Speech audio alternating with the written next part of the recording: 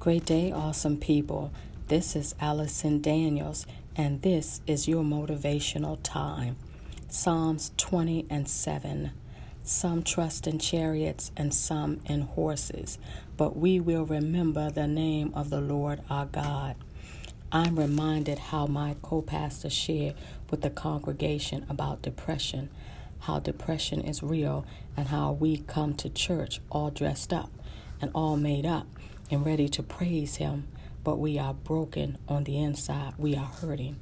But I'm reminded every day that I'm connected to the one who keeps me together. I'm connected to the one who holds me up. I can't break because I'm connected to the power source. The process of life is real. The process of pain is real. The process of hurt is real.